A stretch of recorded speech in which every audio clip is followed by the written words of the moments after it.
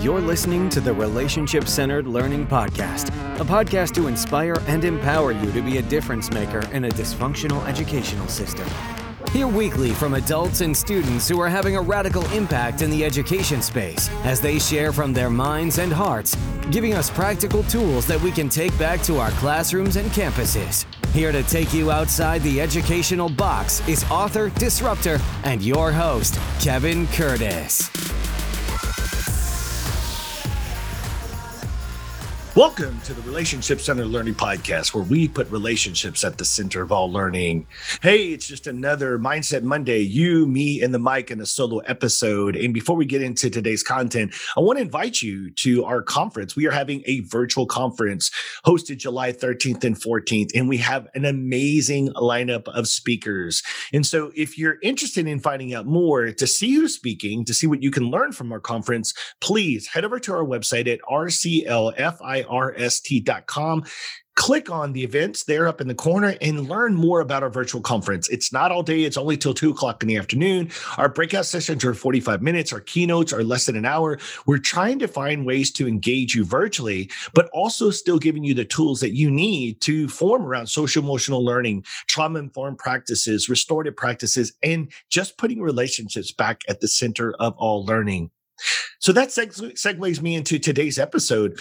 I was doing a virtual training this week, and we were in the, for us, gray model. That's a responsive model. And I was talking about when students make mistakes. And as I was using the terms, I found myself saying kids instead of students. And it was interesting because one of the participants had given me some feedback and said, it's so interesting to hear you unpack this today, because as you keep saying kids make mistake, I often think to myself, like, well, that makes sense. But when we use the term students, it puts a whole different connotation to the understanding that students make mistakes. And we got into this great conversation because, you know, my philosophy that I've really started to transform to in this work is understanding that kids are going to make mistakes. And I'm surprised that we're surprised that kids make mistakes. It's only a matter of time. And in fact, their mistakes, whether it be behaviorally or academically, is what keeps us in business. And so what's interesting is thinking about the power of words. For when we say kids make mistakes, I think we lead with grace. I think we have that understanding, oh yeah, they're kids, they're going to make mistakes.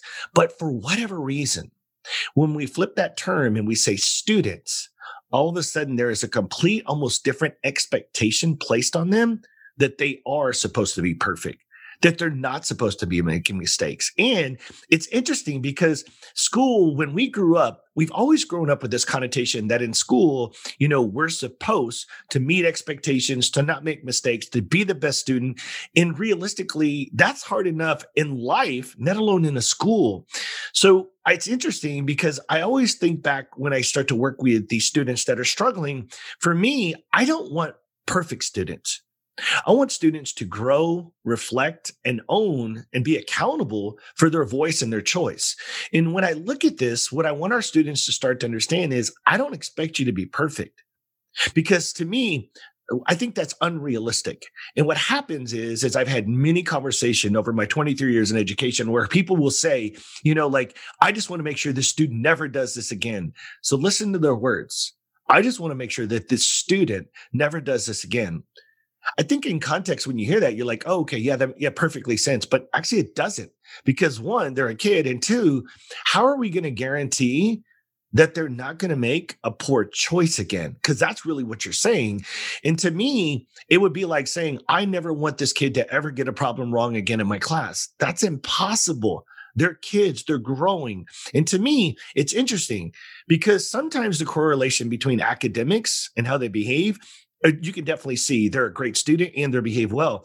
But isn't it interesting? Sometimes they can still be academically successful and make some poor choices when it comes to behavior, or totally be poor choices in behavior and still struggle in academics. So it was just interesting that I didn't really necessarily pay attention to how I was truly unpacking it, because to me, I just naturally say kids.